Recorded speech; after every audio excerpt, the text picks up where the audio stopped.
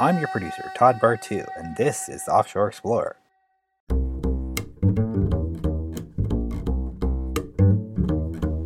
Offshore Explorer looks at the world from the sailor's point of view, port by port.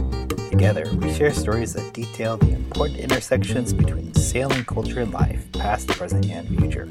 Let me introduce our host, a lifelong sailor who has traveled the world, from mega yachts to tugboats to ice boats, and a published author who has written for both stage and screen, Captain Scott Dodson. Hey Todd, how you doing today? We got a little small craft warning out here. It's very sunny, very windy actually. Probably with 15 to 20 knot winds gusting. Got some nice little white caps, and my sea state is about 4. So that leads us into what this week's episode is all about. And what is this week's episode all about? Tell me. This week, I talk about sea states. It's a actual measurement. There's the Douglas and the Beaufort scale. One is from being on land, on the ocean, which is the Douglas scale, and Beaufort is actually from the shore side. And what they do is they measure states of the sea. So when you get a weather report and they say that the sea state is a 3 or a 4 or a 9 or whatever, you'll know exactly what it looks like and what it'll feel like, how much wind is, how much the swell is, how much the waves are, whether there's white caps, whether there's foam, whether there's spray. So all of that is something that the sailor needs to know. But and as usual, I take it one step too far and try to link a theory from a very famous doctor, Dr. Emoto, about the relationship of water and humans.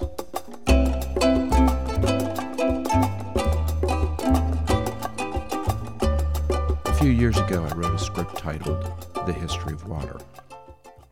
The script was shopped around town to some notable directors and stars and was optioned. In fact, it's still under option. An option is when a film or production company locks up the script by paying me money while it puts together the financing, the actors, the directors, everything that's involved in the show. Now, this process can take years, and the results are often not a movie. I have made a lifetime of money essentially optioning scripts. So when a movie actually does get made, it's somewhat of a miracle because there's so many forces that are against it. And I bring this up because some of you have asked some questions about, if you're on a boat, how do I make a living? What can I do? Can I do this? Can I do that? And I don't know what to tell you what to do, but I do know that earning money while cruising and earning money while supporting your habit of sailing can be very, very daunting because there's always a compromise between wanting to stay out on the water and wanting to buy that new piece of electronic kit or sails or whatever the new lines, whatever you have going for yourself and that you want to change, and then having to go out and earn the money. Now, not all boaters can just write a check. There are some boaters that can write a check, and that's probably the interesting aspect of this industry as opposed to other industries, is that it's very top heavy with people with a lot of money.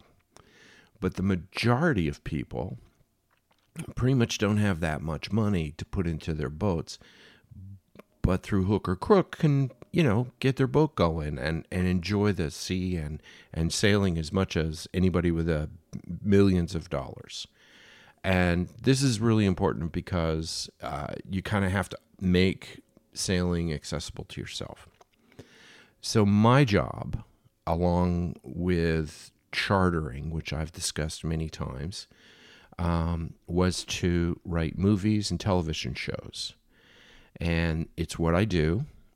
It's my second passion, as well as my first passion, which is supporting my beautiful angel, Paulette McWilliams, and her musical career, which she's completely independent.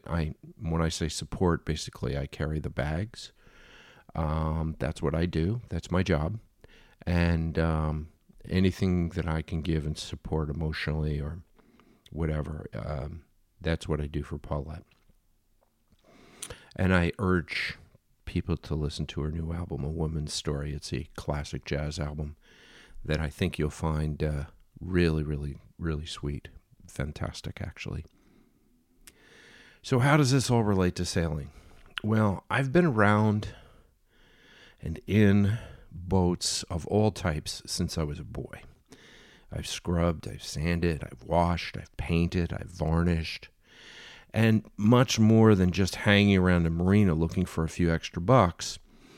I have spent an enormous amount of time trying to get rides on different boats, trying to figure out what the next cool thing is going to be. I've gone out racing. I've, hung on the rail. I've raced myself. I've won races. I've been thrown out of races. I've all sorts of stories there, and I've worked professionally. In high school, I started handling a skiff that we were building a breakwater for in the summer in Lake Erie. And I worked on the Great Lakes in a steam-driven oar boat for Republic Steel. I ran a tug in New York Harbor. I helmed all sorts of power boats and sailboats. With yachts and boats in my background, I largely focused on becoming a writer. So at the time, the maritime industry supported my habit of wanting to be a writer. And like Hemingway, I believe that life experiences and living your life inform your mind, inform your spirit, and thus inform your writing. So I am very much into this. My life is dedicated to my writing. My other part of my life is dedicated to sailing, being on the water, making a living on the water. That is my bubble. That's what I do. Now I want to get back to this script because I think it's kind of important in a way. The history of water. So it's based, and I should back up and say that I was just sort of entertaining an idea, and a friend of mine said, Scott, he said, you've not written anything romantic. You've written a lot of some thrillers. You've written some very, very sort of artsy films. You've written some biopics, which I've done a lot of biopics. And he said, but you haven't written anything romantic. And I'm always trying to find some sort of hook to make a romantic story kind of, vibrant and interesting. Not the same old. So I ran across this New Age concept promoted by this Japanese scientist named Dr. Masaru Emoto.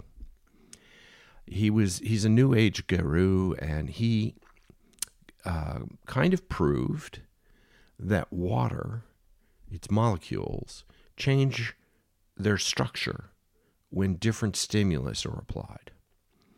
So he set out, and he has an experiment. It's been photographed and videotaped, everything. Okay. So this is like not that far out, but it's interesting, and where it goes, I have no idea.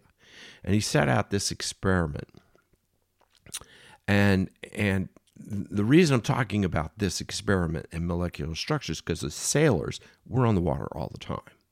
Okay, so this relationship between our bodies and our souls, for that matter, and the water is a kind of interesting. There's a lot to be examined in that, okay? So he would play music to the water. He would play first he started playing metal music, then some country, some romantic music. He played opera. And in each case, the water molecules changed its arrangement in a unique way. So the metal was different from the romantic or the opera. It was different from the country. So they were all different. And he has lots of documented evidence. And this guy is way bigger. If you haven't heard of him, he's way bigger in the world than you could possibly imagine. So I thought this was a kind of cool idea, and I thought, well, how can I fashion a story around this concept? What could I do with this concept to kind of make it more interesting? And let me be straight with you. I'm not a new age kind of guy. I don't take vitamins because I don't think they really do anything. I don't trust a lot of stuff. I'm suspicious of doctors. It's everything my wife can do to get me to go to one. I just, whatever. I stay grounded, and I only let certain things into my life. And just a basic rule: if it's advertised on television, it's useless, and I won't take it. I don't need it. But this water crystal thing fascinated me. And for different reasons than your touchy-feely Malibu crystal curing vegan yoga instructor reasons. I felt that the influence was coming in a different direction. Not us to change the water molecules, but the water to change us. I came to this after decades of sailing and observing. Once I took the kind of natural arrogance of, man imposing his will in the equation of his being and his presence on this earth. Once I took that out, that kind of arrogance, I began to see that different sea states affected me in very discernible ways.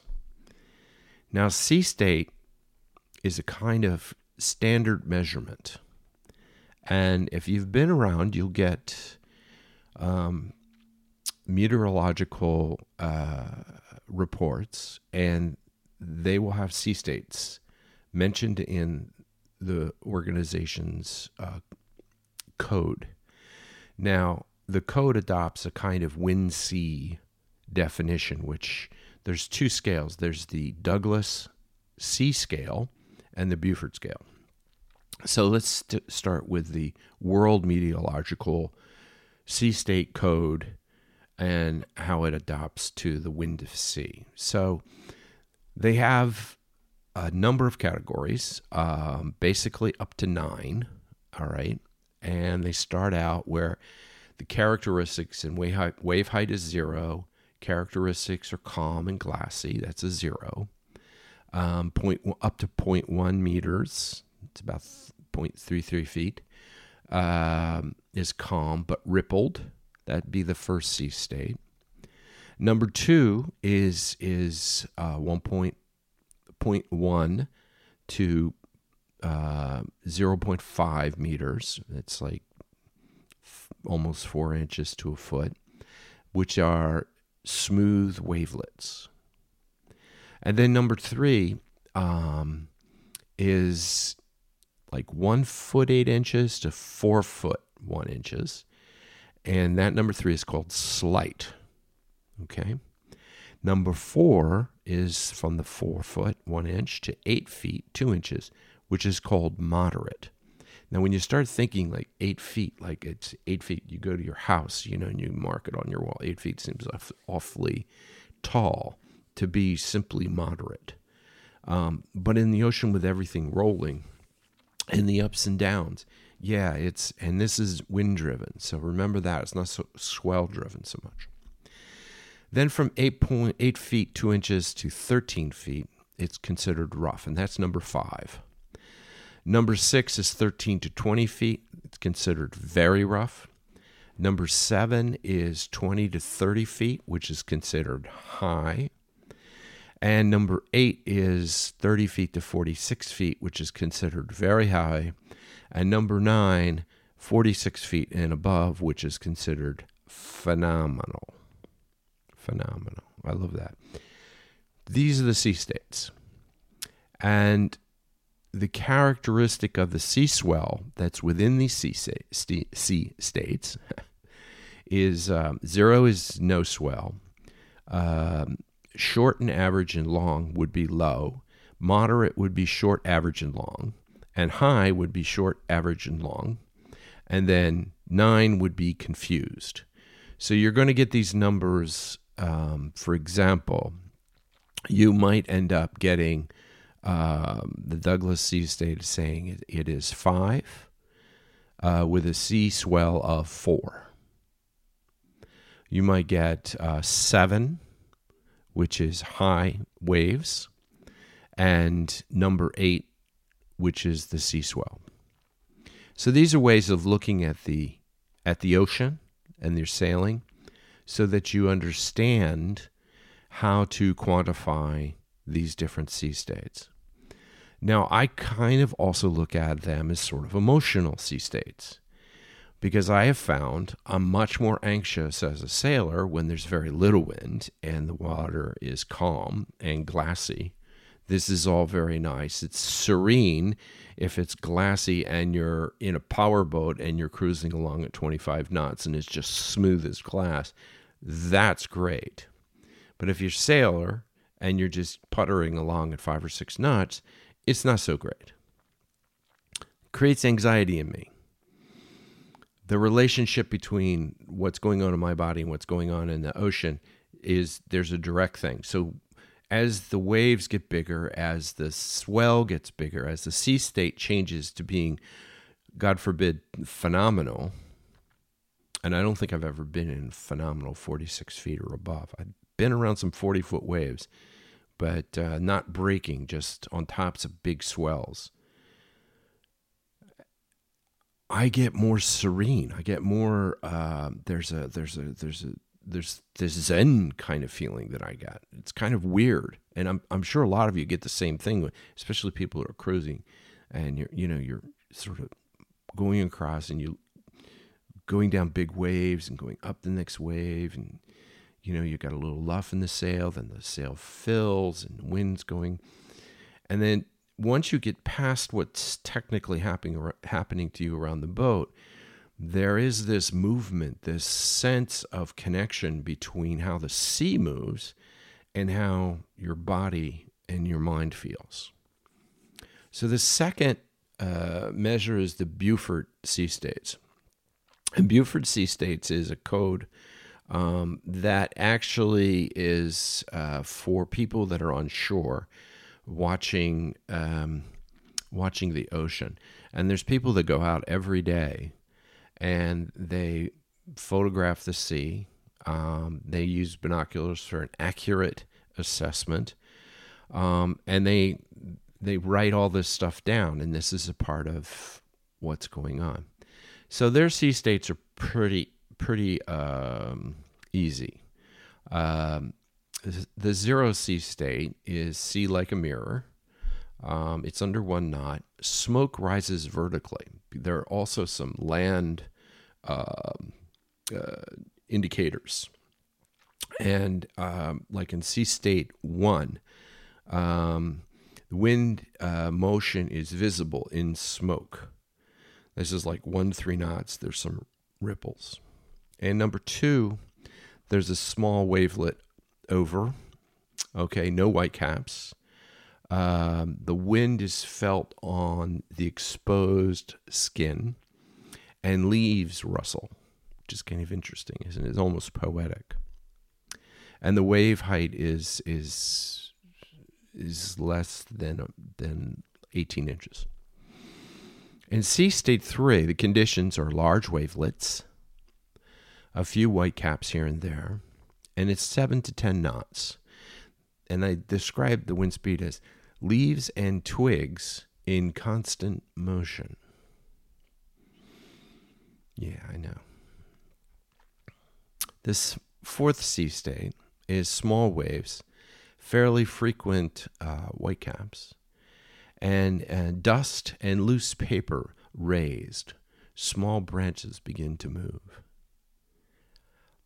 11 to 16 knots. This is what most of us like to sail in, is sea state 4, 11 to 16 knots. We can go along with that pretty easy. And then sea state 5 is moderate waves, many whitecaps, spray is possible. And the wind speed is between 17 and 21 knots. If you're a Caribbean sailor, you'll see this quite a bit when you're outside the islands, when you don't have the islands blocking the wind for you. The branches of the tree, of moderate size, begin to sway. That's wave heights of 6 feet, 2 meters. And then sea state 6, you have large waves with foam crests, spray probable, 22 to 27 knots. Large branches move around, and whistling can be heard overhead in the wires. So these are the states, and this is how they go about measuring them. So the next time you go out, just figure out what it looks like to you, apply these different measurements, and when you listen to a weather forecast from NOAA, they will tell you about what the sea state is. They'll just give you sea state 6. Boom. And that way you'll know exactly that they're large waves with white foam crests. Probable spray. 22 to 27 knots. You'll be able to put it right in your head and do that. So it's a good thing to know. But I want to get back to this concept of I'm tying together a film that I wrote. And that's how I make a living to support my habit of sailing. And even though I have worked constantly in the marine industry. So once I took this sort of, concept that I'm looking at the world as if the different sea states are my doing. In other words, I see the sea states, I understand, and then I see the whole world from my point of view. And we all have this tendency to believe that what we're thinking and feeling affects the elements outside because of our will and our perception of will. And once it is pointed out to us, okay, as I'm doing here, that we're simply projecting, okay, and once we kind of get our head around it, we realize that we're just doing some sort of bullshit thing for us to try to understand the world and control the world. But on the ocean, we don't control the world. We control our vessel that's on the water. And the wind and the sea state is absolutely vital because our vessel has to be controlled, guided by us. And while that's happening, we are being affected deeply and unconsciously by the state of the sea. So let's look at it this way. Up to about 60% of the human adult body is water. And the brain and the heart are composed of about 73% of water, and the lungs are about 83% of water. And this is biological chemistry, pretty well understood, not a big deal. So imagine this, you have 40% of dense stuff, your bones maybe. Huh? So you go and you take a swim, and you're fully immersed in the ocean. 60% of you is literally connected to the ocean. And I ask you, don't you think there's some kind of effect going on with your body and that connection? Well, Dr. Emoto thinks so. And a surprising number of the touchy-feely set also think so. But they all insist on creating a narrative which is just about their ego and not about the reality. I mean, I personally feel the effect of the ocean. I can stand on the deck of my boat. I feel the roll and the pitch of the ocean. And I develop a kind of state of passive understanding with the ocean. At least I'm physically in tune, and that affects how I think, how I perceive. Okay?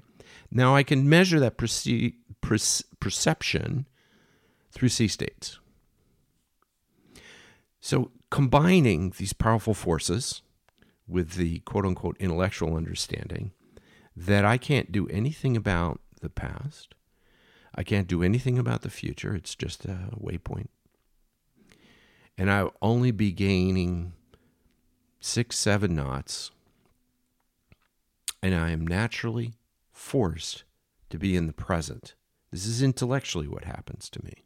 So I'm in the present intellectually. And my brain, which is like a hyperactive monkey, most of the time on land, when I start sailing, I become docile, clear, wholesome, focused, calm, zen-like.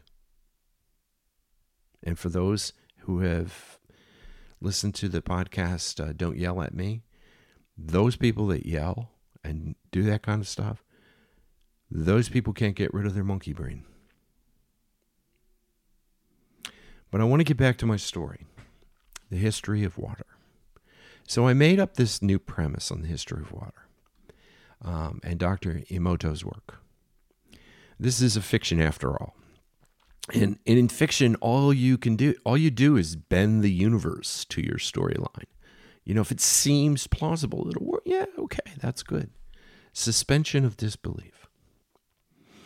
I suggest in the story, and I was writing it as a mystery romantic thriller, that water, and this is important, that water carries in it human emotions. In other words, all of human emotion, every human emotion you ever have, has somehow come down on some droplet of water and into your body. Some part of that 60%, there is a concentration or a lack of concentration of some sort of historical emotion that water carries with it. Okay? So let that sink in a little bit. So water carries human emotions. So for example, now this is not true. I'm making this up, but it has a point to all sailors. For example, if a drop of water touched by, say, Joan of Arc, somehow touched you, you would experience the love of God with the same passion. Conversely, if a drop of water from Jack the Ripper touched you, you would feel the urge to kill, or at least lurk around alleyways in foggy London. That's the premise, and that's the conflict. So the logline of it is Eve. She's a doctor. She gets the first little bit of water on her, emotional water, in the desert in Sudan. She checks into a sanatorium to find out if she is crazy or if it's the water that's caused her craziness. And her husband, who is a famous scientist who studies this emotional connection between what water is and the purity and what emotion is and how it's moved through life and history and how it affects people, and he's concentrated all this stuff, he has disappeared. Question is he dead? Did she kill him? Was it the water's fault? Is she just mad? So this is the point of fiction. This is the point of creativity. But within anything you create, there's always some sort of nugget of truth. And the nugget of truth in this is to ask yourself, what's your history of water? You know, where did it start for you? Why are you the guy that wants to be on the water or the gal who wants to be on the water? What is it doing to you privately, you know, unconsciously? Are you aware of what's going on? So I like to write things that we don't understand what influences are happening to us. We don't understand. We try, you know, as humans, we always try to structure a narrative on how to understand the world. Okay? But what if it's just the world has its own narrative and we're just, you know, like a little cork bobbing around in the ocean, moving through life with little or no control? So my history of water, my relationship with water started when I was a boy. I was very fortunate that both my grandfathers were water-oriented. My father was actually a pilot. He hated the water. My one grandfather, was a sailor, and he helped me buy my first boat, Steppenwolf, which I've talked about. And he used to sail a small dinghy in Egg Harbor, New Jersey. Shout out to New Jersey. And I learned at his feet from the time that I could walk. Basically, I remember having a life vest put on me. The life vest was actually bigger than I was, and plopped down on the seat, and off we would go. My other grandfather had a little tiny ski boat, and I remember it as being yellow and red. It was very flashy, with a little windshield, And we used to water ski up on and go fishing on Lake Wallenpaupack in northeastern Pennsylvania. Shout out to Lake Wallenpaupack in Pennsylvania. But he was also a sailor of ice boats.